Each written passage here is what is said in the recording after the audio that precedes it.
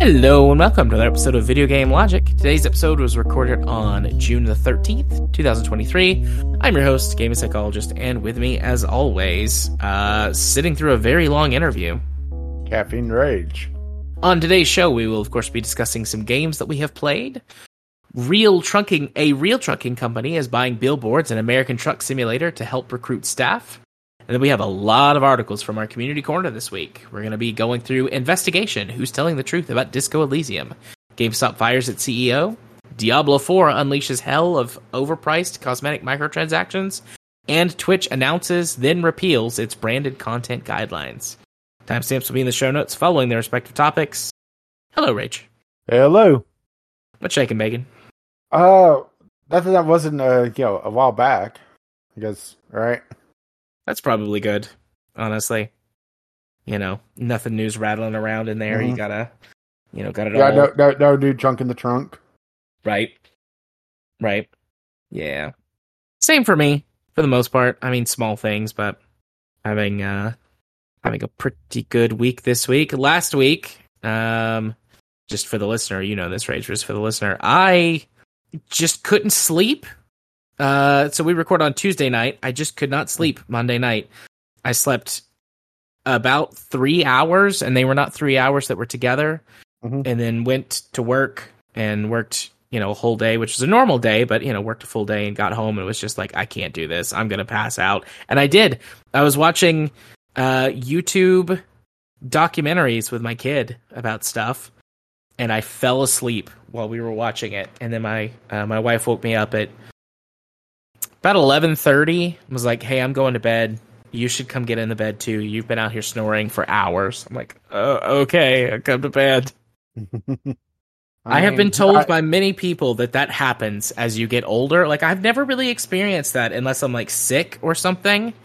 I have always just been, like, I lay down, I go to sleep, I sleep for 6-ish hours, I wake up, I'm good to go. I hate you for that. Yeah, people tell me that. And they're like, listen, you're just like, it's finally catching up to you. Like, you're going to experience this now for the rest of your life, and it's only going to get worse. Yeah, insomnia can be a bitch. I get it, not as bad as I used to, but that's also, I'm in less pain than I used to be. Because that's kind of the other, kind of thing about that one. But there's also been times that I won't sleep for days. I think my record, and this was a combination of leg issues back in the day. Not that I don't still have leg issues, but fresher leg issues, right? And just bad luck and just pure insomnia. I was up to like 6 days without a proper night's sleep. Damn. And things were starting to get a little crazy. That does happen with sleep deprivation. Mm-hmm. But so that's what happened last week. I was just exhausted. I was actually having a conversation with Katie about that and some other things before we started setting up to record. Like, my kid's at summer camp this week. So on a Tuesday, to be able to sit down for 2 hours and have a conversation uninterrupted with my wife is odd. But like, we were just talking. Mm-hmm. We talked about a lot of stuff. Nothing like, bad or whatever. It's just like, hey, it's Tuesday and we have some time. You want to just like talk about stuff, talk about our life. And because like, I've got some upcoming vacation time that I'm taking off for work for myself, which, I've talked to you about, but it's like 10 days off in a row where I'm not going anywhere. I'm just staying home. I've been feeling a little, burnt out's maybe too strong of a word, but it's close to burnout. I just feel really tired on a lot of stuff. I'm not like, I don't think I'm having a midlife crisis or anything, but it's just like the last year has been very, very busy for me and pushing for like my licensure stuff at work and all this insurance bullshit. And I just am like, I'm just tired and I just want a little break. So we were talking about that. So I was like, yeah, this has definitely been affecting certain aspects of my life to where that I'm like not giving my all when I probably should be to certain aspects of it. But, that's life sometimes. Ooh. I guess it was kind of a big conversation, but it wasn't bad. It just was like self-reflection. I assume you have conversations like that with Anita at times. I think anyone who's in a relationship does. But, this isn't a therapy session. This is a video games podcast. Let's talk about some video games. Well, shall I go first? You can if you want. I mean, I've got 2 and you've got 1. But mine, I don't think it's going to be terribly long. Okay. He says as I lean back to prepare for the onslaught. So the latest in games I want to like, but don't. Railway Empire 2. This was brought up on the Discord, and I had it installed and wanted to try it out. And it's frustrating. And not frustrating in a good way. There's that good frustration of the puzzle trying to solve it. Yeah. This is more the game never just throwing roadblock at you, and it's mostly down to how travel networks are created in this game. So, Railway Empires is a train company management game set in the late 19th century, earlier 20th century. And you progress through time as you do. And the idea of the game is you're the owner of one train company, and you're trying to essentially survive, potentially buy out other opposing train companies as you go through the campaign. And the campaign is essentially a protracted tutorial, but it also has tutorials that I constantly broke because the game is very fussy about what it wants to do. Okay. And primarily around building tracks, which for a train management game is definitely not most of the game, is it? No. Okay, so the main way you do track layout in this game is point to point. All right. So let's say you have a station in Boston and a station in New York. All right. Okay. You could if you're wanting to do track over a long portion without just pausing the game for ages, you do the station in Boston, the station in New York, and it draws the shortest line. And then it just goes wonky. And the game wants to try to keep the track as level as possible on a map that is not level. So you'll get just these massive long bridges. You'll get long, land causeways for whatever reason. You'll have the track burrow into a trench and then eventually into a tunnel.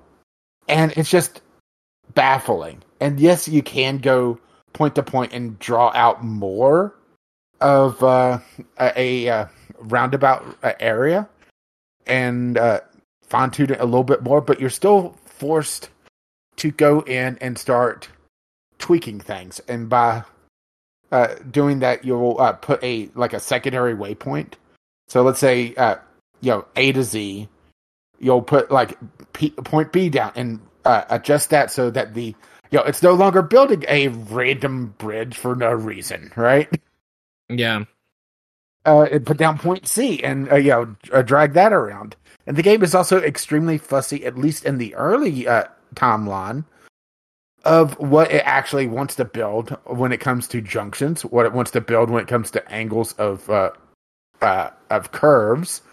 I've had times that I'll adjust something on one end of the track, and it will refuse to build because the area on the other end had decided, oh no, this slope is 1 degree too steep now, even though I hadn't adjusted anything remotely close to it. I have a feeling it's one of those games that if you sit down and really master it, it's not that big a deal. But for somebody that hadn't played the first one and is not a huge veteran of the kind of the, I guess, Railroad Tycoon is one I actually played a lot, but the transportation style tycoon games. Yeah. It's unspeakably frustrating. And that doesn't even get into...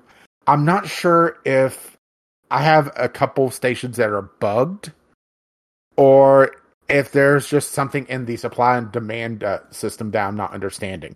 And I can't tell which it is. So, as cities grow, in order to make cities grow, they have to have goods, because of course they do, right? Of course. And goods could be transported essentially on roads, which are not visible to the player, or they'll be transported via railroads. But roads have a limited distance, and railroads can go long distances, and they could also hand goods off from one rail line to another via warehouses. So you could set it up so that something could chain from one city to another, go essentially up a ladder to, let's say, the northeast, which is where the first campaign is. I have cities that are demanding sugar, all right? And also have a rural business with a station that is producing sugar, but it will not transport sugar, even though everything that the tutorial taught me says that train should be transporting, and it should be moving throughout the network. And I'm really not sure if it's bugged or if I'm just misunderstanding something on that. And that is, to me, a failing of the information that's presented in the game itself. If I can't tell the difference, Yeah. It makes me want to go back and play Railroad Tycoon, honestly, or go fire up Mashenki again, which is due for another playtime. Actually, honestly, that game feels a lot more complete, even though it's still in early access. Just because it's less bothersome with the the rail network, even though that is putting down one piece of track at a time. Yeah. It feels like they're trying to do too much and trying to be too fancy with the rail networks, and it just all falls apart. What you're describing, because I certainly haven't played all of these types of games, but I've played a bunch of them. Mm-hmm. What you're describing sounds like Train Fever. Train Fever was the first in the quote unquote fever, Transport Fever line of games. So there's Train Fever, Transport Fever, and Transport Fever 2. Mm-hmm. And the track laying system you're describing is like the one in Train and Transport Fever, but Train Fevers was very rudimentary and finicky, especially with that terrain. Even in Transport Fever, if you try to go for too long a distance, it will break, but it's much smarter about hugging to terrain and asking you about building tunnels and bridges and etc. And that whole thing about cargo kind of transporting itself over a short enough distance, but then sometimes it won't go on a station even though it really looks like it should, and the game doesn't tell you why. That does sound very much like Train Fever, which came out in, I think, 2014. Oh, that reminds me about another one. Okay, so another issue I have with this is the station building itself. So whenever you build a station, it colors the map, red and green, where you build a station, where you can't. And it completely obfuscates things like train height distances.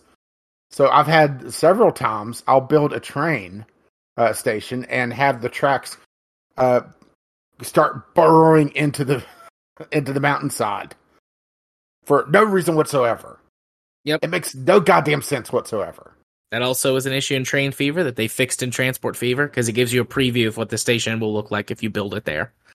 This does not give you any previews. You can refund most of your money, but the thing is, it's most of your money, right? Yeah. And it's also, if you're trying to build in an area that's hilly, well, good luck, right? And as far as I can tell, there's no way to make a station build, up higher. It's always on ground level. And also, the game just doesn't tell you, what's wrong with something. So, in order for a station to essentially be online, it has to have, I'm trying to think of what they call it in this, but essentially a switching house just before the station, so that trains coming in could choose the track that they want to go to. All right. Okay. And if you miss one and you're trying to build a lawn, it will say that train cannot access that station. It will not give you a reason why, or even give you a projected path so you could try to figure out why. It's just, can't reach that. Good luck. Oh, that's weird. Even in Train Fever, like, it would show you the projected path of your trains, and you could figure out pretty easily what was going on. In later iterations, they give you much better tools to figure out how to fix that. I mean, I'm glad I played it on Game Pass because, from the sounds of the reviews, this is pretty much what the previous Railroad Empire was, only they shined it up with a little bit of multiplayer.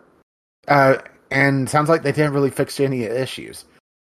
They did make it so that you can build parallel tracks pretty easily, but you're spending so long building that first track that it just feels like a chore, you know? Yeah. And on top of, you have to get licensing to go to different areas. They essentially like cordon off the map in campaign mode. So if you get a area that does have a lot of options, you have to spend a lot more to essentially unlock other areas to go to. Like a good example of this is the first campaign map, which, oh boy, the campaign maps are long. It's like one map, and then it's, I want to say, at least in the first campaign, 10 different, essentially, episodes of objectives. Some of which are mutually exclusive, so you have to tear down things to do something else. Because, right? Okay. I mean, I could get behind that if it's done well or in a way that... Yeah, but the thing is, you don't see the future objectives. You only see what is currently your objective. So, if the game surprises you, okay, well, you built out in this direction, but now to do the next objective, you have to build out down south. It's frustrating. Yeah. It feels like a very much, kind of gotcha moment.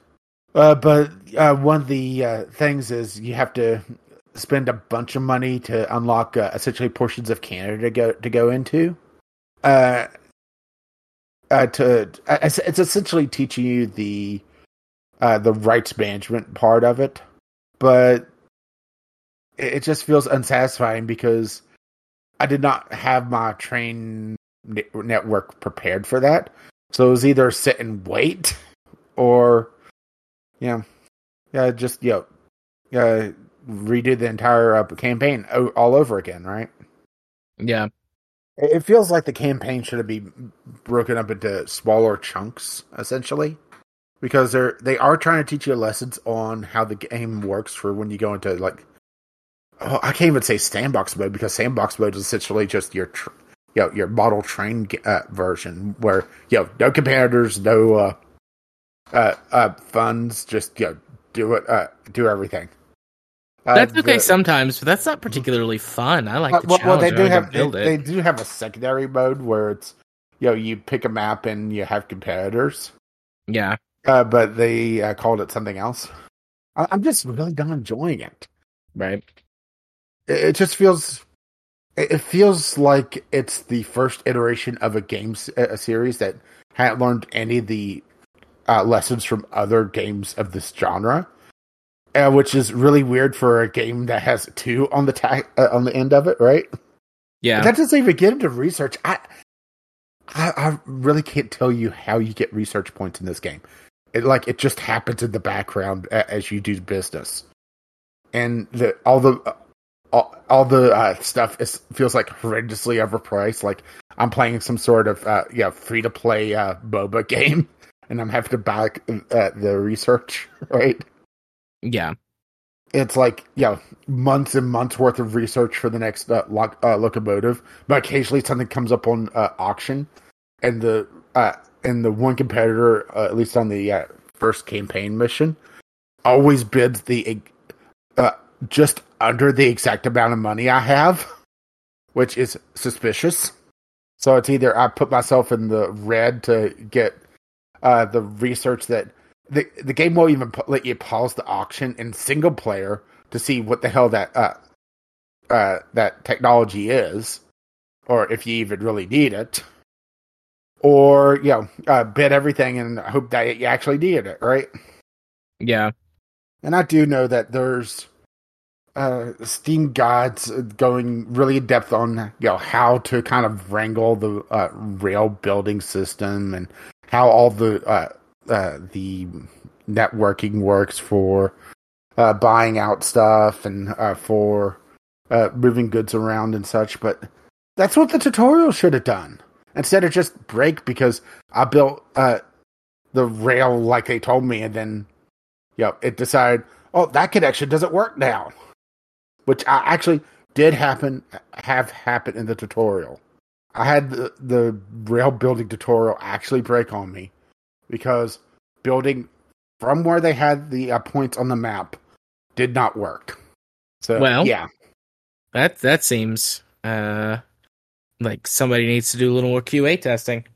Or listen to the QA testers. Mm-hmm. Or just delete the game. I'll play it if there's like a community night going on, but co-op only because I have no idea what's going on with the network of goods. I'm still gonna try it, and we'll give my opinion on it as well. Mm-hmm. I just haven't gotten to it yet. I just have a lot of times that I'll fire it up and I'll be like, "Why is this not working?" And then end up playing just SnowRunner instead. Yeah. A game I intend to play on my vacation, SnowRunner. Yeah, well, the new map is coming out pretty soon, actually. Yeah, I want to try to complete at least one map, because, I'm several maps behind. Oh, me too. Yeah, but I'm farther behind than you are. Well, I have Michigan done. I have Wisconsin done. I'm working on Tennessee. You might as well just give up on us. We're fucked. Oh wait, you mean in the game? Yeah, well, much like real life Tennessee, there's not much going on. Yep. When you're right, you're right. Except for racist and transphobic shit, we got a lot of that going on. Oh, there's a lot of racing. Hey. Oh, maybe let's see what they were trying to do. Maybe they were trying to be really clever about it. All right, is it my turn? Yeah. Sweet. So, I've got two to talk about. The first one, Schoolgirl Zombie Hunter. I have a friend in one of my tabletop groups who saw this several months ago. It was on sale for like $5 or something like that, and he was like, "Hey, you should get this, and we should play it sometime." And I'm like, "Okay, I'll buy it, and we'll play it sometime." So we finally got around to playing it a couple of weeks ago.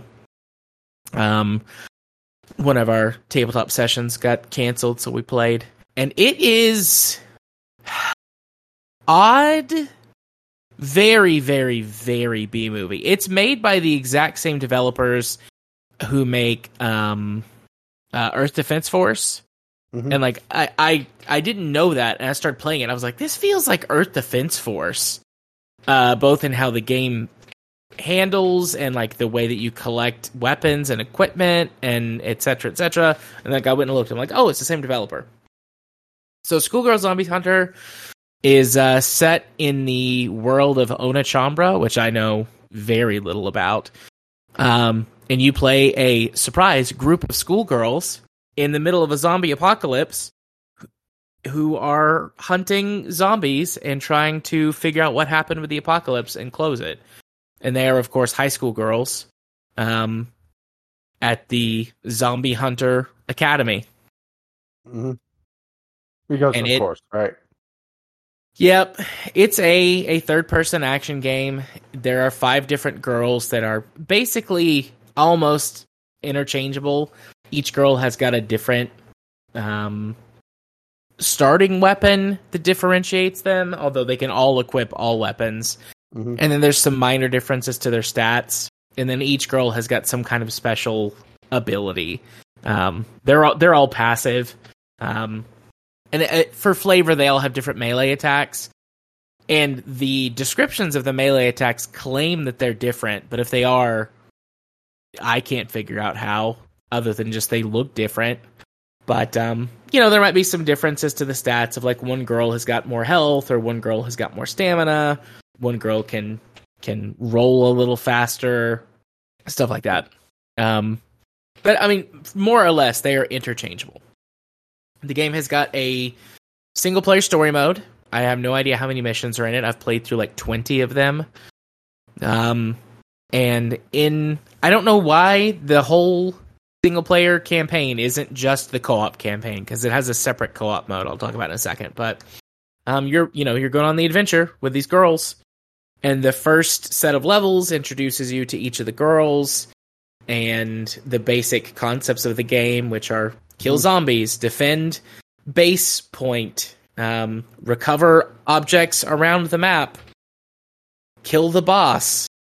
So pretty simple stuff. And as you kill zombies, blood and gore goes everywhere. They drop items that you can pick up and use. Some of them are items that you can use in the middle of the mission, like health packs or traps or things like grenades. And then some of them are equipment that you get to pick up for later. Weapons, upgrades, like permanent upgrades, stuff like that. Well, the developer definitely knows their market by looking at the DLC. Yeah. And then one final mechanic is that for some reason, all of the zombies are really interested in schoolgirl outfits. So every girl, you can press Q and you take your clothes off, and you get down to your undies and you throw your clothes on the ground, and the zombies go after the clothing decoy and like shred your clothes as they, eat them or something. And there are a bunch of different outfits that you can get, but as far as I can tell, they're all cosmetic, just like different schoolgirl outfits and stuff, different panties. Some of these, I struggle to call it outfit. Right. I haven't looked I glanced at the DLC. I haven't looked at at it. Go look at avocados and watermelon. Okay. A, B, or C, or does it matter? It doesn't matter. Oh. Yeah. Interesting. But I mean, the game is fine. Co-op. It's got a co-op mode.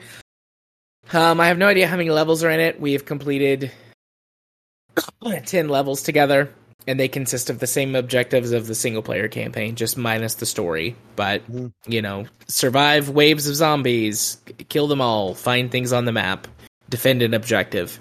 They more or less break down into run around collecting as many laser and bomb traps as you can, throwing them down, and then just shooting zombies as they go towards the traps.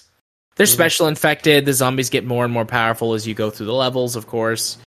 But I mean, that's the gist of the game. It's fine. It plays exactly like Earth Defense Force if you were only limited to... What insects? If you were only... it plays like the Earth Defense Force from, the mid-2000s, where you only had the soldier class and you only had 2 weapons at a time that you could use, and there were no special abilities. That's what it feels like. And it's fine. It holds up as a gameplay mechanic. It's really boring. We had some fun playing co-op and, making jokes about the game and whatnot. A little frustrated at some of it because, right? Yeah.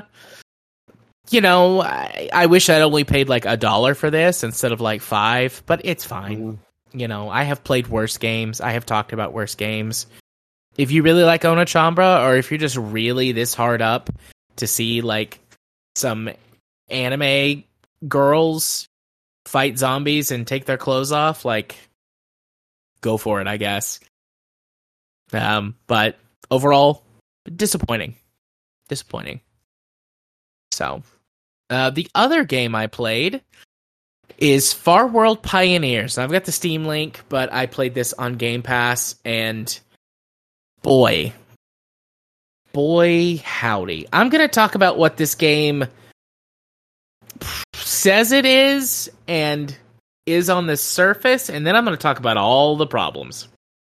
I had not looked at this since you mentioned it before, and I had not looked at the reviews on Steam, and damn. Yeah. That's some Gollum levels reviews. Yep. I don't know if it's as bad. I think it's better than Gollum, but not by much. At least in terms of... Well, we'll get there. Okay, so Farworld Pioneer is... I gotta get popcorn. I don't know. Farworld Pioneer is developed by several of the people, like they have built a team who did Starbound, which Starbound is like Terraria but in space.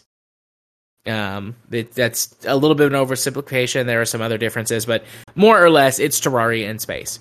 Mm-hmm. And these guys said, well, what if we took Terraria in space and combined that with some elements of RimWorld? And that is a concept that I really like, because you get to be... I mean, certainly in RimWorld, you're in the driver's seat, you decide what the colony does, but it's purely management. Outside of... unless there's something I'm missing. Outside of combat, and even not really then, like, you don't have direct control of the colonists. Like, that's the point of the game. Yeah. Whereas this is like, you playing the character means that you have control of at least one of the colonists, being you. And then the rest of it, you can give orders, both standing orders, and as well as, like, you can go in and you can manage your colonists' specializations and give them priorities for tasks that they can complete and stuff like that. So, it's Starbound with RimWorld. Great idea. Love it. Here for it. You have a game that looks good. You have a game that plays well because it's made by the developers of Starbound, so it plays like Starbound. Handles well. But then it starts to fall apart. There are 2 versions of this game that exist right now, because the Steam version and the Game Pass version are not synced version-wise, and they've talked about it, and they've said it has to do... Like, they can just push updates whenever they want to Steam, but they can't do that with Xbox. Because it is also on the Xbox console. They said that if it was just on PC Game Pass, they could push updates however they wanted, but because it's on the console, it has to be, like, verified, so they're not pushing as many updates. So there's 2 versions of this game. The one on Game Pass...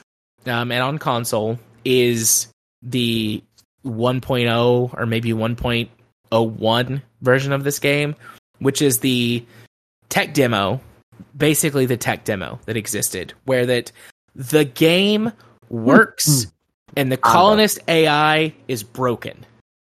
So it's kind of like playing Terraria with idiot colonists who die, because they don't really do anything outside of some very basic orders. So the orders are like, you can order them to collect resources.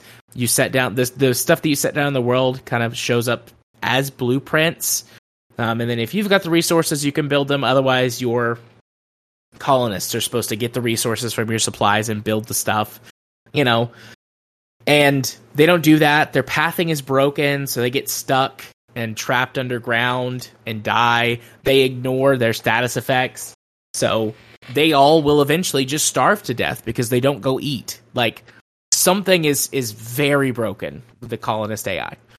Mm-hmm. And then there's the version of the game that exists on Steam where the colonists work, but the game doesn't. So what I have read and what I have seen some people in YouTube videos posting are like, you will fall through the floor. Your save, like, the game will tell you that it saves, but really it's not, or maybe the save is corrupted.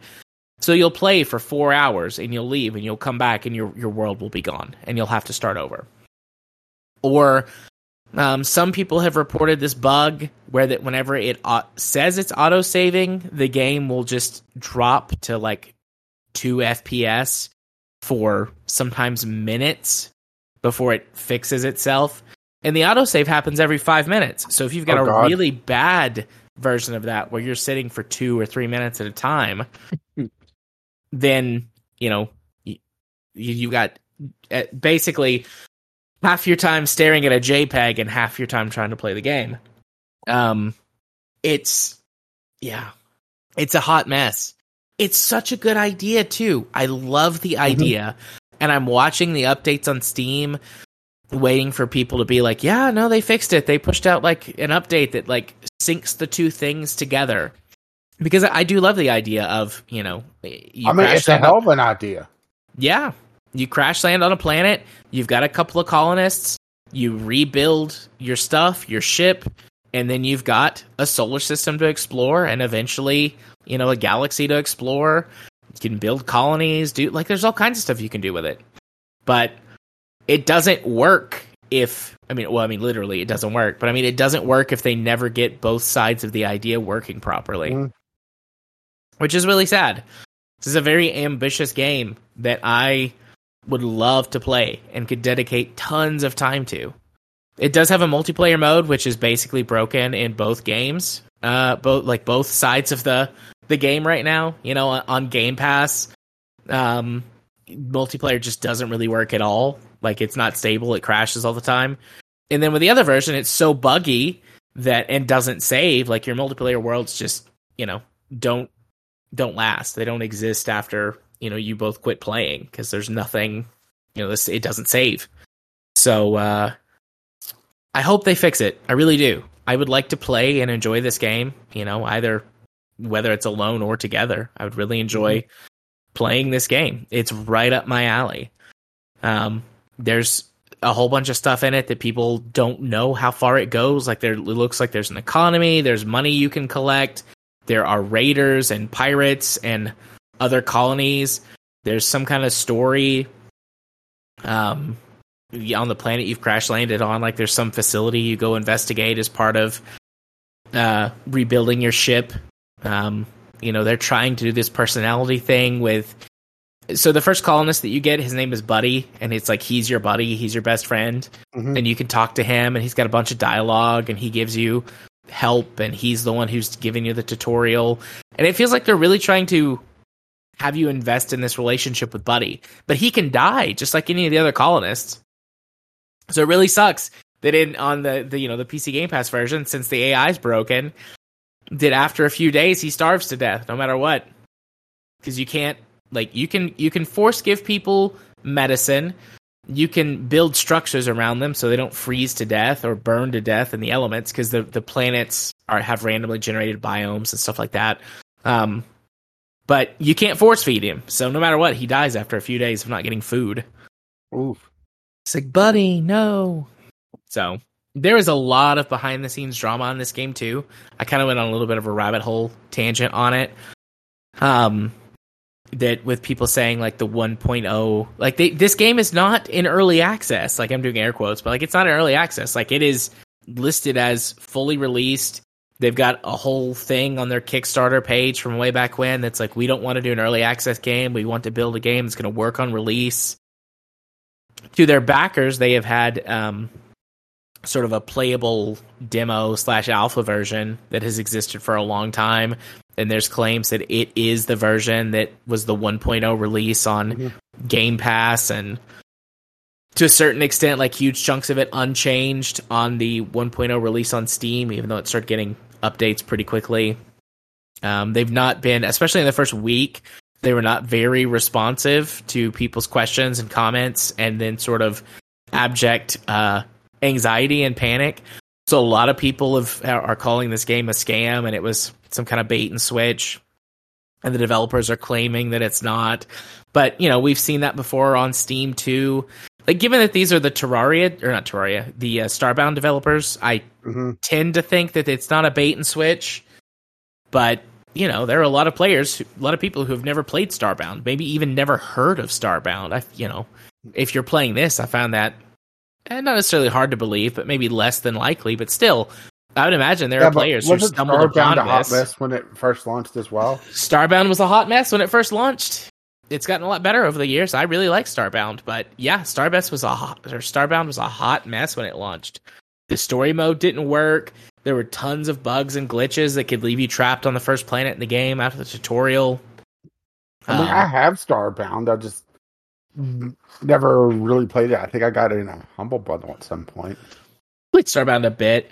Yeah, I played it a bit. I enjoy Starbound, but it was a busted mess when it first released. But Starbound, some things never change. Starbound, the thing is, and like I get this, like on the one hand it's no different, but on the other hand, like saying something is early access gives people a lot of will encourage people to give you a lot more grace. Yeah, but this isn't early access. That's the thing. Yeah, or at least it's not marked as it. Mm-hmm. And they made a very big deal, like I said, on their Kickstarter stuff way back when. Like, we're not going to do an early access game, and it's like maybe you didn't, but also kind of you did, like. Because there's stuff that shows up as like there's like a laser mining drill that people have said like, yeah, you can't get that. Like you can research it, but you can't get it. It's not in the game yet. It's like, well, if this is a 1.0 release, why do you have something that's showing like coming soon? Well, it's the modern expectation of video games. Just because it's 1.0 doesn't mean it's feature complete. You should be lucky it even loads. Right. So I really want this game to be good. I really want it to be fixed, I guess, to start. I played it on Game Pass, so I'm not upset. But you know, I want it to be good. So yeah, Far World Pioneers. Would have never found it if it wasn't for Game Pass. Like, you know, putting on there's like new on Game Pass. But maybe I shouldn't have found it yet. Right. Only time will tell. But yeah, those are my 2 games for tonight. Oh, well, 2 disappointments in Game Pass tonight, huh? Mm-hmm. That's the beauty of it, though. I have to say, that's the beauty of Game Pass. Playing shit that might not be so great, so that you can, but otherwise, like, you never would have tried it. Like, I never would have bought Far World Pioneer. Like, on a whim, you know, I just wouldn't buy it. But since it's on Game Pass, I can try it out. And also, spending Microsoft reward points and getting expansions for shit, right? Yeah.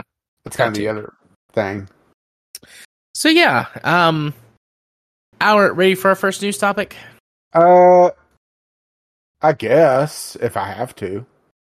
Speaking of games I play on Game Pass, right? A trucking game. Yep. A real trucking company is buying billboards and American Truck Simulator to help recruit staff. I'm really conflicted on this one. Because it's a target audience. It's a hell of a target, actually. But at the same time, ads in video games is very dangerous. Yeah. I have mixed feelings as well. On the one hand, this is a little different than just being like, buy Coke or whatever. Yeah, this isn't like buy Coke on the loading screen. You have to do a Coke minigame in order for the game to load. Yeah. This is actually done pretty much, looks like the screenshot that they show you in the article shows it very realistically. Yep. And the thing is also with ads in video games,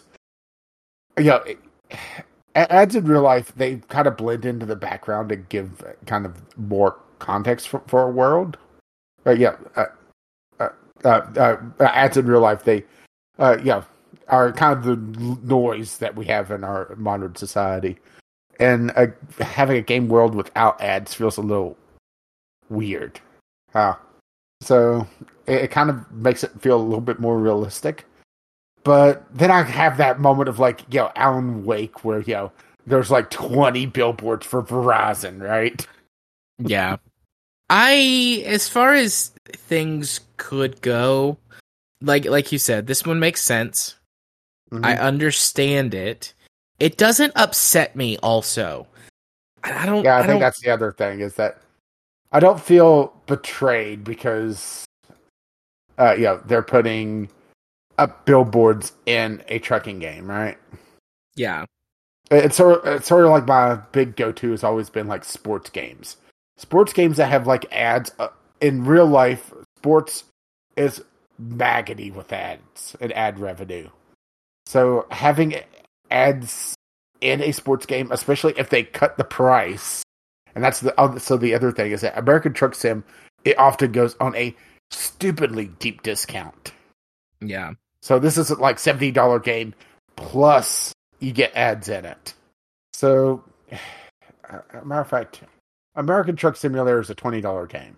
So it's a little tougher to be upset to have a billboard in it, right? Yeah. Although they are in the Midwest now, or solidly in the Midwest. Yeah, I need to get the last few American Truck updates, and I'm way behind on the states. Yeah, I am too.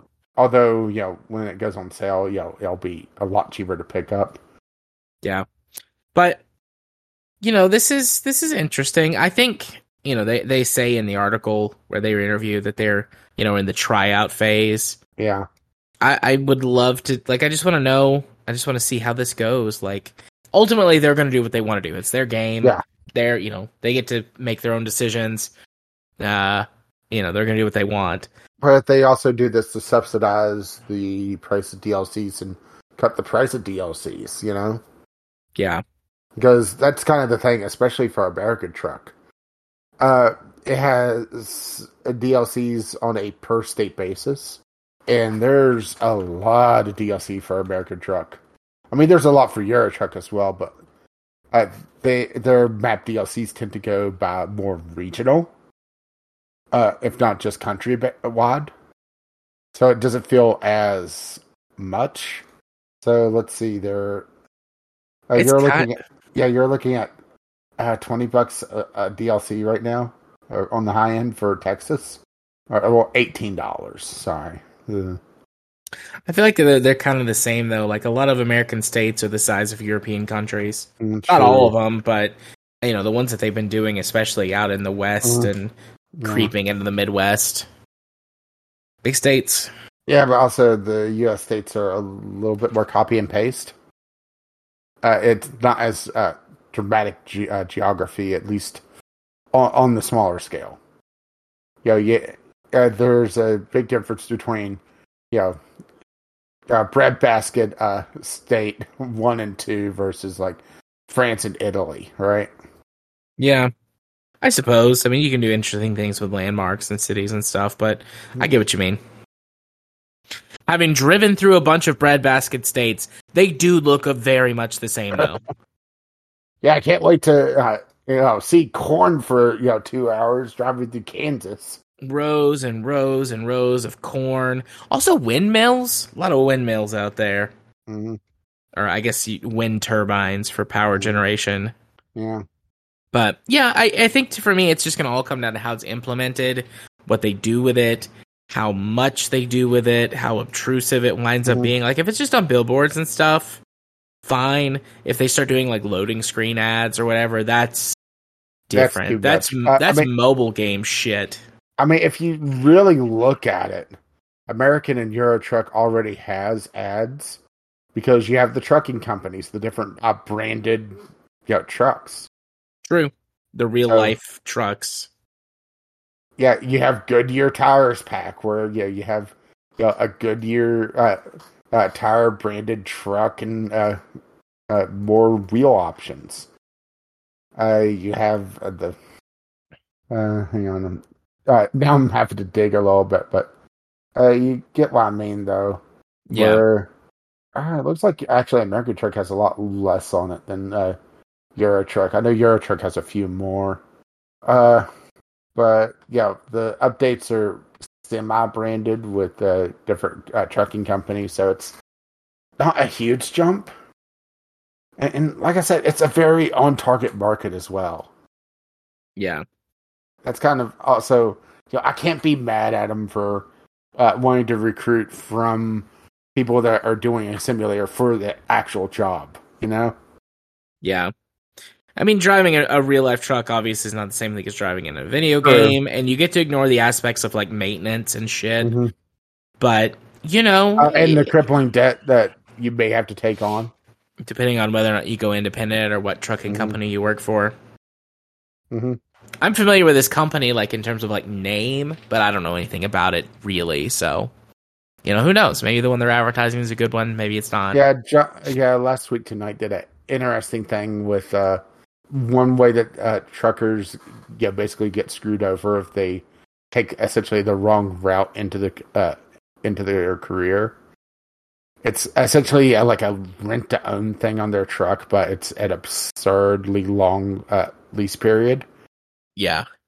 which means, of course, the interest rate on it is just through the roof, and you're paying more on the interest rate than you are the dividend of the debt, because, right? Yeah. And you're essentially a slave to that company, because you're renting it to own through the company, so they can screw you over however they want. Yep. We're gonna need more and more truckers, though. Unless or maybe until we crack self-driving vehicles, which I know self-driving vehicles exist, but there's dubious issues and et cetera, et cetera. But just stay out of Philadelphia. But yeah, it's interesting. I mean, we'll just see how it goes. I'm not immediately opposed to it because it does make sense, and they aren't like the worst company. Although I don't know how much of an endorsement that is, but they've had their missteps over the years. But overall, they have a good positive reputation, to my knowledge, for being air quotes a good company. So yeah, or at least as good as you can be, because right. That's kind of the crux of it as well, is that companies tend to build up goodwill only to cash in later. And that's why I'm also very hesitant. I mean, we saw it with Cyberpunk as a really good example, right? Yeah. Cashing in all of CD Projekt's goodwill from the Witcher series. But we'll see. So, moving on to the overflowing community corner. Yeah, let's do that. Right off the top, investigation. Who is telling the truth about Disco Elysium? That is done by People Make Games. Hang on, gotta do my skill check. Damn it. It turns out it's possibly nobody. Yeah. So Jim sent us this a link to this documentary. It's a 2.5 hour documentary style investigation. Yeah, which love the YouTube channel. This is not my first rodeo with them. This actually is my first rodeo with them. So it's a good one. It is very well, like, just, about the video itself. It is very well produced. It is very well, the guy, I mean, I know he has a name, but I don't know it. The guy who's doing the interviewing is a good interviewer. He asks good questions. He does good follow-ups. Pretty sure we did, the Roblox one included People Make Games, so this is not your first rodeo with them. Okay, well, this is my first rodeo recognizing them as they are. If that makes sense. But yeah, he asks good questions. He does his best to try to circle back to things because, there's plenty of like mealy mouth, like both sides, talking out both sides of your mouth, or like sidestepping questions. Whether or not it was, on purpose, sometimes they're not, depending on the answers. But he's a good interviewer. The only, like, stylistically, I think it's very dry, and that's not bad. Like, all documentaries tell a narrative, tell a story. And, certainly even, quote-unquote, the most dry narrative, you can spruce it up a little bit with some post-production, which they have done. But I really do feel like this is investigative, as opposed to picking a side and trying to tell the story of, like, well, this side is the correct one. And that does lead to it feeling a bit more dry. But that's okay. Yeah. That's not a bad thing. Well, I think in this one, it's also a case of you can't really pick a side because both sides are kind of right and wrong. Right. Because you have the business side that is morally ambiguous, but for the most part legal, with some question marks on paper trails and how the IP was handled by shell companies and buying out, and if the other investors knew that this buyout was happening, and there's no paper trail to say that they did or didn't, and it comes down to they said, he said, she said, essentially. Yeah. And then you have the tortured artist that, by all accounts, is a bit insufferable to be around. And as things spiraled and the project got bigger and bigger in scope, they were delegating more and more stuff and just kind of closing themselves off, and while still acting like they were doing a lot more than what they presumably were. And it's just, this feels like it needs a documentary for the documentary at this point. You know?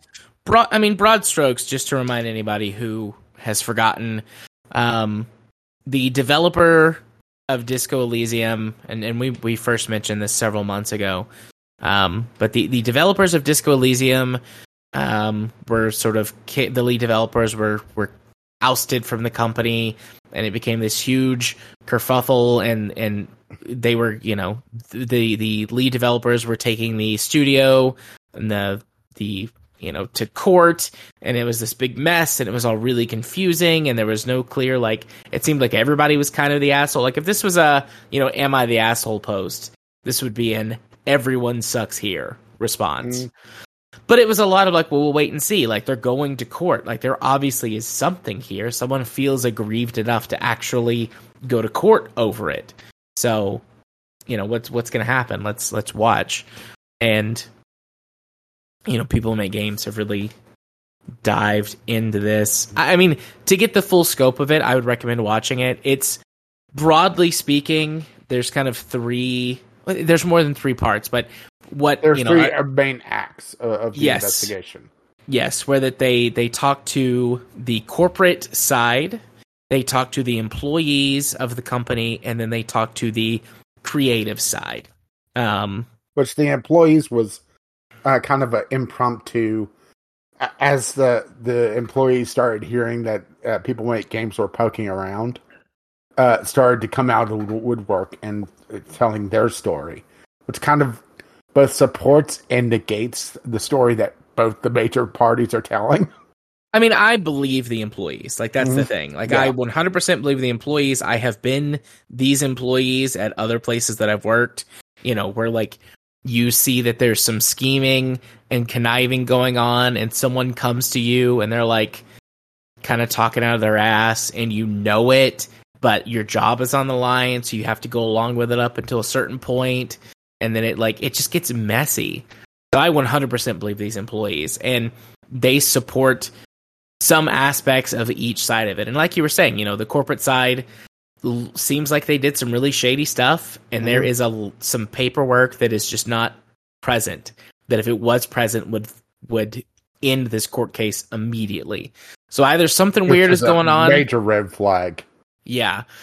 Which is a major red flag, meaning that, the corporation or the corporate side is doing some really dirty stuff, doing some potential fraud, probable fraud.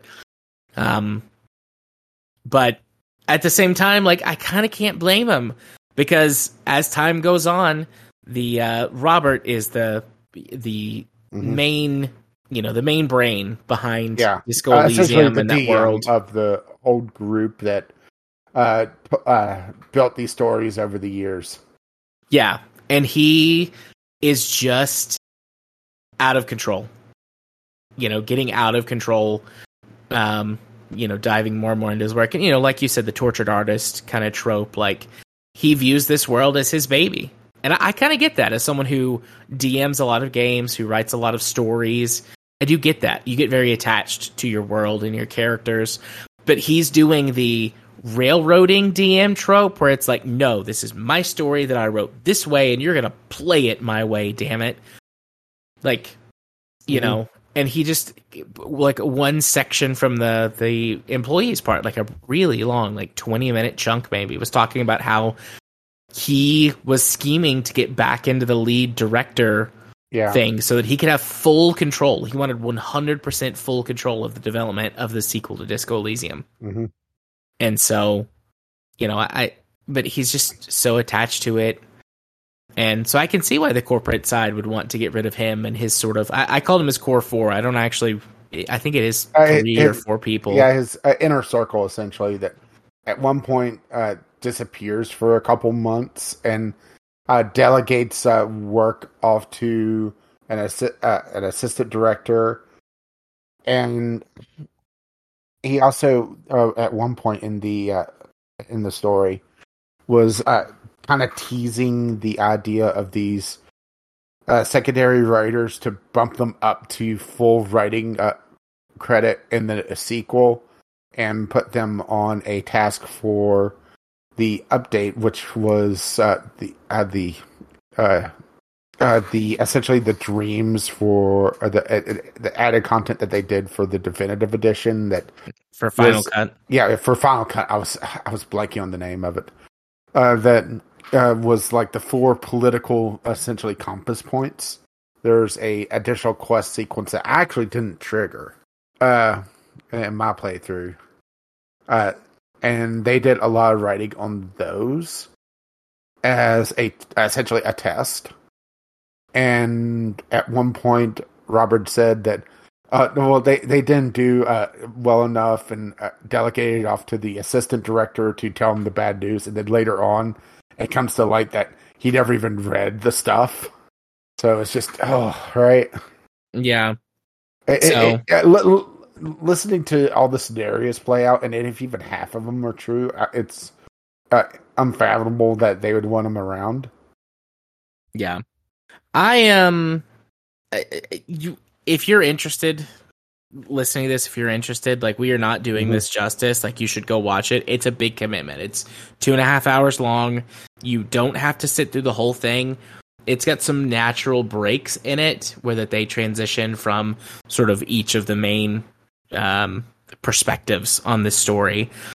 I watched it over the course of a couple days in chunks at like downtime at work and at lunch and stuff. You could view the whole thing in one sitting, I think, but it is a bit of a commitment.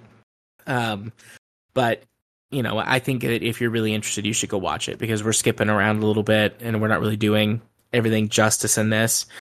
I mean, it's kind of hard to with something that in depth without just dedicating the entire episode to it as well, because there's a lot going on here. Yeah. At the heart of this, though, this is a story about people.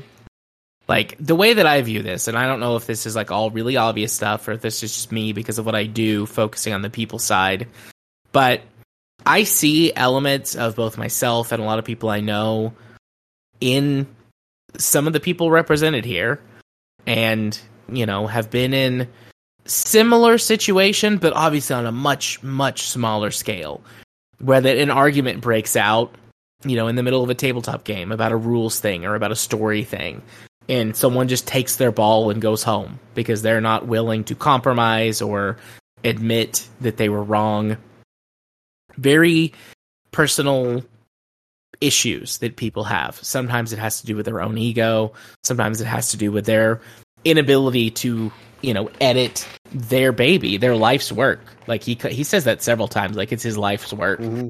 I don't know how old this guy is. I could be like, it's probably Googleable. He looks like he's in his 20s, late 20s, early 30s.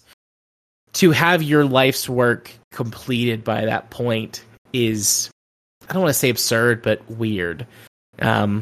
People, especially prolific artists, will create art their entire life, and you can have sort of masterpieces for chapter points in your life or something like that. But, he just seems very obsessed over this. And I'm not going to diagnose him with anything. Like, I've never talked to him. I'm just watching this interview or these interviews, But, I mean, he does seem like he's someone who probably has had some things in his life that has driven him to focus so hard on this. So I can see that, and I sympathize with him. But at the same time, like, you went from running a game, on the weekends or whatever with your friends to turning it into a extremely successful product. And as much as I hate capitalism, like, the world that we exist in, like, if you're going to do that, if you're going to package it, and if you're going to sell it, there are concessions that you're going to have to make. And he was unwilling to make any of them. And also, he seems very reckless. There were lots of times that pop up where that Robert is, like, they ask him something. He's like, no, I didn't talk to a lawyer. I didn't feel like we needed to talk to a lawyer. We didn't write that down. We didn't feel like we needed to. It's like, yeah. Like, those are, I on the one hand, I don't expect him to be a corporate legal expert or whatever, but on the other hand, like, that just feels like 101. Like, talk to a lawyer before you get into a big business venture like this. And he didn't do it. And then there's a whole third tier to this that we're not really like talking about because I don't fully understand all of it or the context for it because I don't understand. The IP shell companies in Britain. Yeah. Mm-hmm. That one sounded like a corporate shell game that basically two investors kind of screwed the other ones out. Because originally it was supposed to be equal shares for all the major parties to ensure that nobody had overarching rights. But a couple of them screwed over the others, which is kind of a moral gray area, but legal-ish. And this is kind of where that paper trail really falls in. And well, and there was that thing in the beginning where that they're talking about like this guy with like somebody declaring bankruptcy in a different country, and the bankruptcy tourism of the EU, which, right? Yeah, it's kind of a fitting game to have such a messy thing going on around it, huh? Yeah, that is true. That is true, given the subject material of that game. But also it makes me very sad that we're very unlikely to get a sequel. Even though I'm not sure where they would put the sequel, if it'd be like, on to the next case, or like another story in the world, or which way I would even want them to go. I would want an anthology. I would want a different character in a different part of the world doing different stuff. And like maybe the other game gets referenced or you can hear about it. But like that's the thing, like how their original project was referenced. Yeah. In Disco Elysium. Yeah. But, I have created, for my players like a world, and we all like tell stories within this same world, but it's they might have some tangential connections or some references, but their own unique. You get to explore your world a little more. Like that's part of the appeal of it. Like you guys create this world together, and then you go explore it, and you do different stuff in different places. That way, you can explore it more fully. And like, maybe there's a crowd favorite that shows up every once in a while, But that's what I would want, anyways. If Tom they Hanks do it. Shows up. Oh, I would love if Tom Hanks showed up. That'd be great. It just shows up with his typewriter every so often, or Keanu Reeves. Whoa! Just do not kill his dog.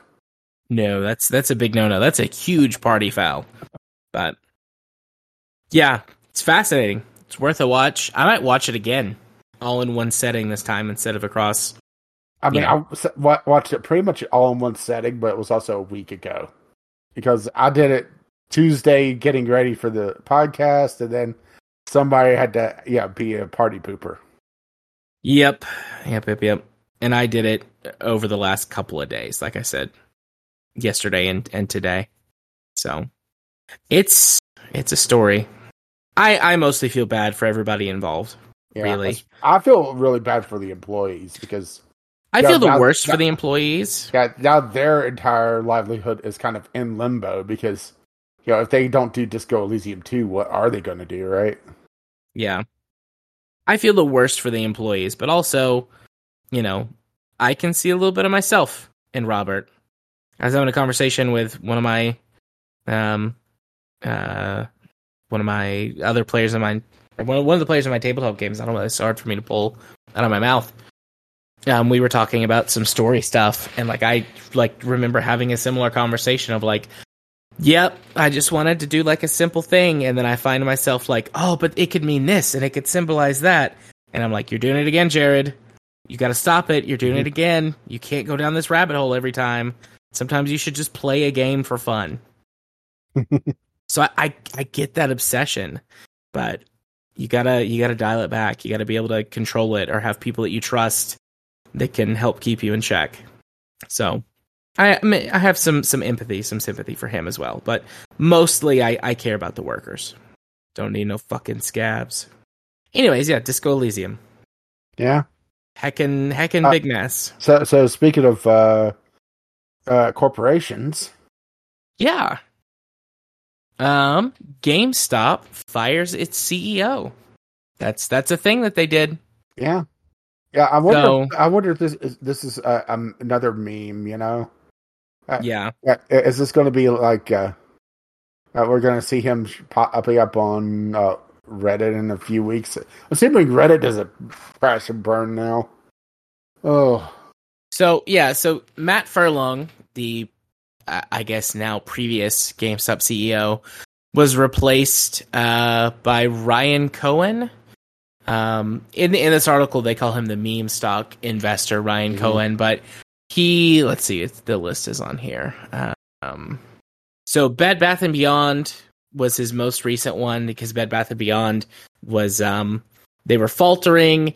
He buys a bunch of the company. He comes in, he pumps it up, and then dumps his stock. So pump and dump. And then Bed Bath & Beyond is now on the verge of bankruptcy. They might have actually already by now declared bankruptcy. They have. They have, okay. Yeah. So yeah, they're at the beyond point. Right.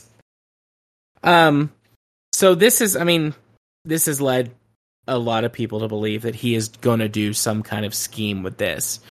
Be it a pump and dump or some other type of, like you brought up, like Sears, how that company was basically brought up before we really started the show. Yes, but how this Sears CEO was just selling off all the real estate and assets, kind of slowly making a bunch of money for themselves.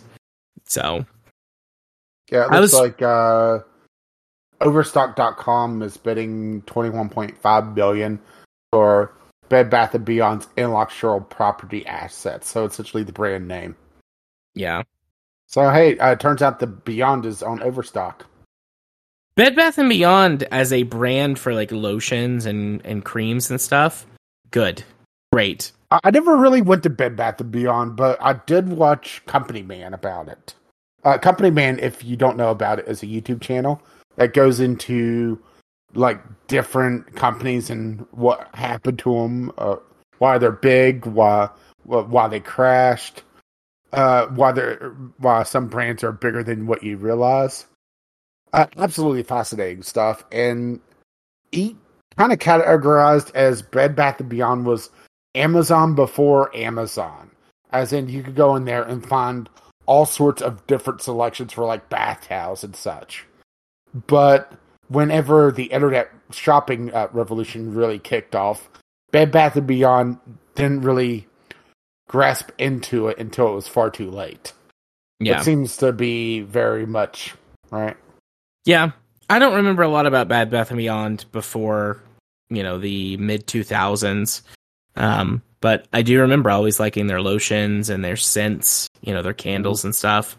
So I could see that brand still holding some weight for, middle-aged people, especially, the middle-aged female demographic. Mm-hmm.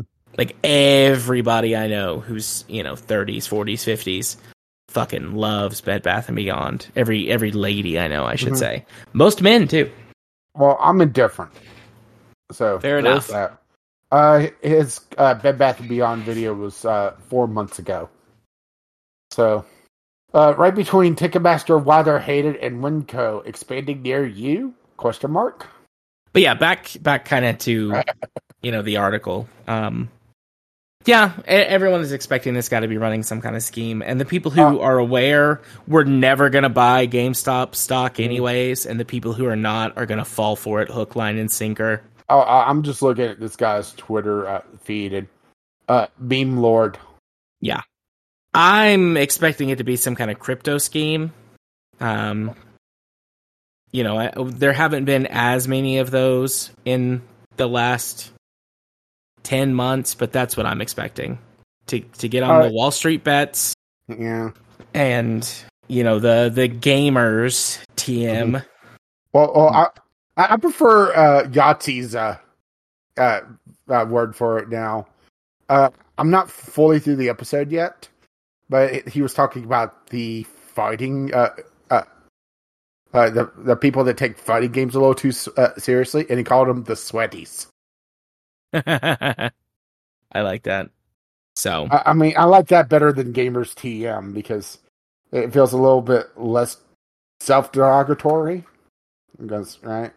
yeah, I'm just using James Stephanie Sterling's patented way to refer to those type of people. Praise God and all that. And don't forget the non-threatening penis. Of course.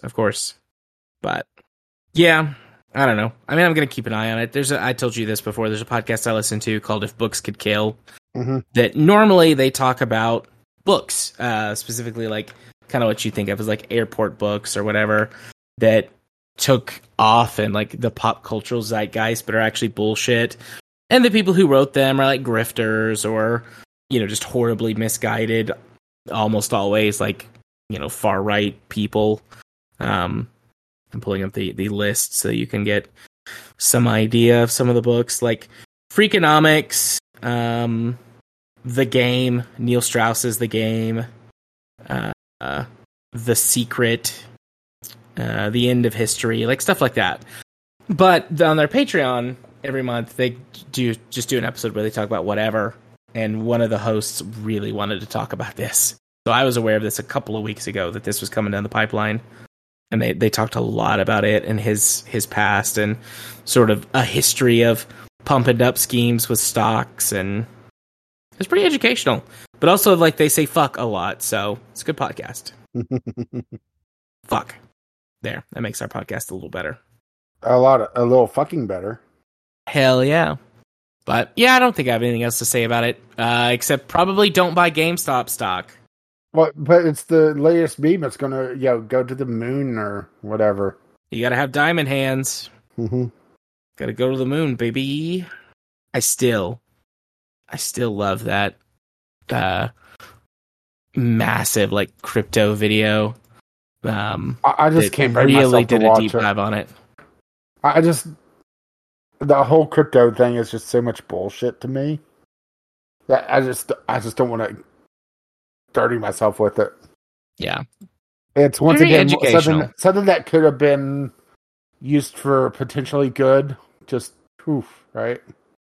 Yeah, but I'm gonna add that to my watch list. I'm gonna watch it again. It's been a while since I've seen it. I'm gonna step away for just a moment. Hang on. Okay. And we're at the end of this topic anyway, so good timing. While we wait for Rage to come back, the video I was talking about is called Line Goes Up, The Problem with NFTs by Folding Ideas. It is a 2 hour and 20 minute, also kind of documentary style video, talking about NFTs. I've talked about it in prior episodes, but he has got a whole litany of educational content that has drifted more and more towards documentary style over the years. Excellent stuff. Worth a watch, in my opinion. Most of it is topic-oriented as opposed to time-oriented, so it doesn't matter so much when you come to it, especially his newer stuff. Did you just continue talking while I was gone, or? No, well, sort of. So I stopped, and then I was looking for that video, and then I told the listener the video I was talking about, about the NFTs. Yeah, well, go check out Company Man too. Yeah, so I had a cat that just kind of did a cartwheel off the door to the Forbidden Zone, and it sounded like, just a giant thud. Had to go went to investigate. Yeah, make sure Anita wasn't like sprawled down the hallway. Cat ran over her or something. Everything okay, I assume? Yeah, or Jimmy Hoffa broke in or something. All right. Next topic, then. Are you ready? Yeah. Diablo 4 unleashes hell of overpriced cosmetic microtransactions. Yeah. Oh. So, we talked a bit about, the slippery slope. So, let's go right into the deep end of a $70 game having $20 worth of, or $20 single microtransaction, right? Yeah. The video kind of sums up the overall price tag. It was $307 worth of microtransactions on launch, right? Yep. And like you said, in a game that costs $70.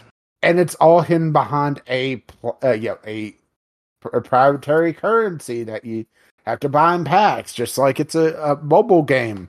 And they're talking about having battle passes in the future that you buy into, and it's all cosmetic for now. And that's kind of the thing, is that Bethesda promised that all their stuff in Fallout 76 was going to be only cosmetic. And boy, did they ever break that promise. And it's not like Blizzard has not, reneged on a big promise in the last couple weeks. Yeah. Right? Yeah. Overwatch 2, by the way. We're not covering that story, but it's Overwatch 2, in case you're wondering, dear listener. But, yeah, I know a lot of, I say a lot. I know a couple of people who are playing Diablo 4 and really enjoying it. $357 for on launch. Not as egregious as some mobile games, but that's still a lot. Yeah. But yeah, I know a couple people who are playing and really enjoying Diablo 4. And every time they mention it, because I want to at least remain on speaking terms with these people, I bite my lip and don't say anything. But hi, if you guys are listening, I know you know about the podcast. I don't know if you listen or not. But if you do, you know who you are. And Diablo these days is horseshit. See, I never really played Diablo. I played Path of Exile. I mean, you've basically played Diablo then, at least in terms of gameplay. Like, Diablo's gameplay is solid. Only with fewer microtransactions, it sounds like. Yeah, for real. I mean, Diablo's gameplay is solid, even in Diablo 3. I'm sure the gameplay itself is fine in Diablo 4. But the stories have gotten worse, and fucking Diablo 3 and the Diablo mobile game, whatever that was called, Diablo Mobile. Diablo, don't you have phones? Yeah, don't you guys have phones?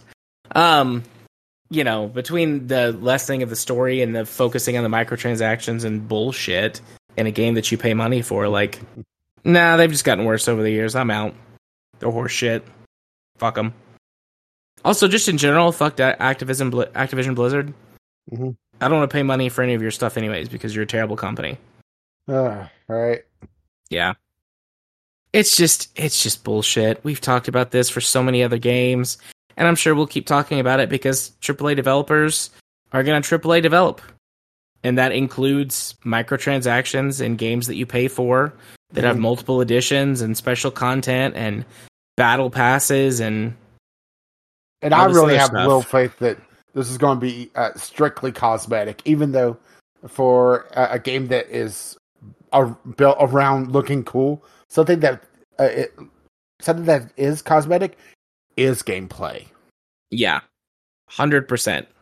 I mean, honestly, though, stuff that is, even in a game where that's not like a big focus, stuff that's just cosmetic is still gameplay. I have less of an issue with it in single-player games, I think. I mean, I still don't like it, but, it's like an 8 on the bothers me meter, whereas this is like an 11. Because at least in a single-player game, you don't have to see other people flaunting around the, $200 worth of content that you could pay for to get extra if you really wanted it. Yeah. Do you remember the time when people got cool armor because they did something really difficult in a game and not bought it? Yeah. Pepperidge Farm remembers. So, moving on. I mean, I guess we don't really have a lot more to talk about on that one, huh? Yeah, it's dumb and stupid, and it makes me angry, but Blizzard is gonna Blizzard. Speaking of dumb, stupid things, Twitch put out a new they changed it on this. Twitch announces and then repeals the branded content guidelines. So Twitch put out some content guidelines that basically screwed over every content creator that has any sort of sponsorship ever. Yeah. And quickly walked them back within a day. So, right? Yeah. People lost their shit, rightfully so. So the big thing, at least on the article, is talking about how inserted burnt-in video ads So, like, the example is Kansas Soup, because, right? Yeah. You couldn't have, ad play that was you playing the ad and not the Twitch ad, with a gameplay, like, off in the corner, if you're continuing to do that. Or a overlay that shows, like, your code to buy Kansas Soup and get, so much off. Which is, like, how much of a Twitch sponsorship is that? Right? Yeah. I mean, I dare you to go to some of these big Twitch streamers and not see them running some sort of code either in the description, in a bot, in the comments, or on the screen every so often. Right? Yeah. I mean, they do it. They all do. And, like, I don't have a problem with that. Like, I'm not saying that, like, with disdain. Like, that's, these people are ultimately trying to support themselves in the system we live in, and that's one really good way for them to do it. Yeah, so on-screen logos are limited to 3%, or were limited to 3% of screen size, which is freaking tiny. No burned-in video ads, no burned-in display ads, and no burned-in ads really in general. What was allowed was channel page ads, products in the background of your stream, links in chat, discussing and unboxing products, and playing sponsored games, and that was about it. So they got backlash and quickly repealed this, but kind of the general consensus is, well, they're just going to walk it back slightly and put it out and say it's a compromise. Probably. That's kind of how it always works, isn't it? That's how the apology.jpg always works. We're sorry. We can do better. This is better not good for our community. I mean, the thing that they said is, like, yesterday we released new branded content guidelines that impacted your ability to work with sponsors to increase your income from streaming. These guidelines are bad for you and bad for Twitch, and we are removing them immediately. Mm-hmm. Which,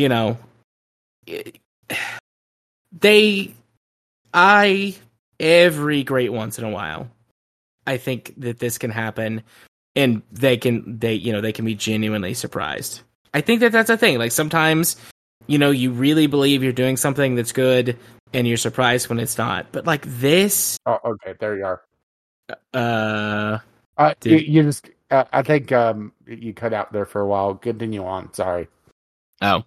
But anyways, this... like, something like this, like, they would have had to have known. Like, I can't, like, they've done so many things where they've screwed over the community with certain things and had to walk them back. I feel like this is another one of those things of, like, well, we're going to try it, and let's see if we can get away with it. And if we can't, we'll just, oops, our bad. And then they'll come back with something less egregious, like you said, and people will feel like it's a compromise that is, quote unquote, better for them, and that they listened and all this other bullshit. Twitch is a massive company. Like, if they don't know stuff like this is going to affect people, they are really not paying attention. Yeah, and the article on Ars Technica makes a good point, because stuff like charity streams that have sponsorships, like, let's pick one almost at random from this, Games Done Quick, would be not allowed because they're in between screens, between their speedruns, has a little banner ad in the corner. So, alright. Yep, not allowed. Too much advertising, that's not us. Us being Twitch. It's probably pretty obvious, but, yeah. I don't believe for 1 second that they didn't know what they were doing and just hoping they could get away with it. Yeah, we really need a secondary comparator to Twitch, and YouTube is not it. No. Obviously. Nope. YouTube has a big discoverability problem. Yeah, and well, I mean, they do have a pretty solid, at least technically speaking, like, streaming capability. Like you said, they have discoverability problem, and even if they didn't, it's, YouTube. Like, we need more competition in that space, in that market. The problem is that this requires so much technological back end. There's not going to be a startup that does it. Probably not. Not unless there's some new technological breakthrough that allows it to be done with, less back-end hardware. But, yeah. I don't know. I don't think I have anything else to say about it. Do you? No, not really. I mean, what the hell, Twitch, right? Yeah. I mean, I've said this before. I don't watch a lot of streams. I don't stream anymore. I haven't streamed in forever. I just don't have any skin in the game, and I'm not interested. And it's shit like this that makes me super not interested. But, it is what it is. They're going to do what they're going to do. And I'll just sit over here to the side and yell at the kids to get off my lawn and play my AA video games from 10 years ago by myself. Oh, no, that one that you played sounded more like single A. Maybe, but regardless. Actually, yeah, single A works out because, the little fruit stickers were enough for censorship. Touche. So, yeah, that brings us to the close of our news topics for tonight. Mm-hmm. Yeah, we did it before midnight. Just barely. Mm-hmm. I'm assuming you're about to turn into a pumpkin. I am about to turn into a pumpkin, yes. Also, my throat really hurts. I've been animated tonight. Well, I've been hydrated. So, where can the good people send us stuff so that we can talk about it on the show? And where you can our throats contact us, VGLpodcast@gmail.com. You can tweet us, VGL Podcast. Or you can drop by the Discord, which a link to that is at VGLpodcast.podbean.com. Why don't you hit them with them socials, Rage? Well, I've been Caffeine Rage. You could maybe contact me on Twitch, or not Twitch, Twitter. I mean, I am Twitch, but I'm more larking these days than anything. Gaming with CR on Twitter. I haven't really posted anything this year. With the whole Elon thing, I just don't really want to go into it, Yeah. But you could also be my friend on Steam, Caffeine Rage, as well. That's Caffeine Rage, not Caffeine Rage as well, because Caffeine Rage as well is something completely different. Right. Well, I have been Jared. You can find me on Twitter at JMA4707, where I shitpost and talk about BattleTech stuff and make googly eyes at Buff Girl Twitter. So, you can find me in those places. You can find me on our Discord, on our Discord server. I'm JArthur4707. You can be my friend on Steam at the same name. I mean, I guess you could, put up some smoke signals as well. I don't know if I'll see them, but you could try. Especially with Canada being on fucking fire. Right. That turns out Canada's second biggest export is smoke right now. They're vaping a little too hard up there. But, yeah, you can find me on those places. You can also, speaking of Twitch, a minute ago, twitch.tv/RunicArts. It's not my Twitch channel, but that is the Twitch channel that streams the D&D, or not D&D, the tabletop stuff that we do play sometimes. Usually you can find it on Wednesdays, but also does VODs and other things. I guess there's a really specific weird circumstance where you could wind up in therapy with me as your therapist, but probably don't tell me about that because we could get into ethical conflict of interest stuff. Just sit back and no. As you slowly take off your pants. Right. So yeah, that's my stuff. Well, once again, you could contact us, VGLpodcast@gmail.com, with your letters, voicemails, game-related topics. Tweet them to us, VGL Podcast, because even though I don't post there, I do check it. Or you can drop by the Discord, which a link to that is over at VGLpodcast.podbean.com. And if you wish to spread the love, you can find us on your podcatcher of choice. Our intro and outro music is On the Ground by Kevin McLeod. And I skipped our Patreon, our lovely, lovely patrons. Can't forget them. They made this madness possible. Kevin McLeod, you can find his work over at Incompetech.com. And as always, as his lovely music starts to roll across my voice. Bye-bye now. See ya. Bye-bye.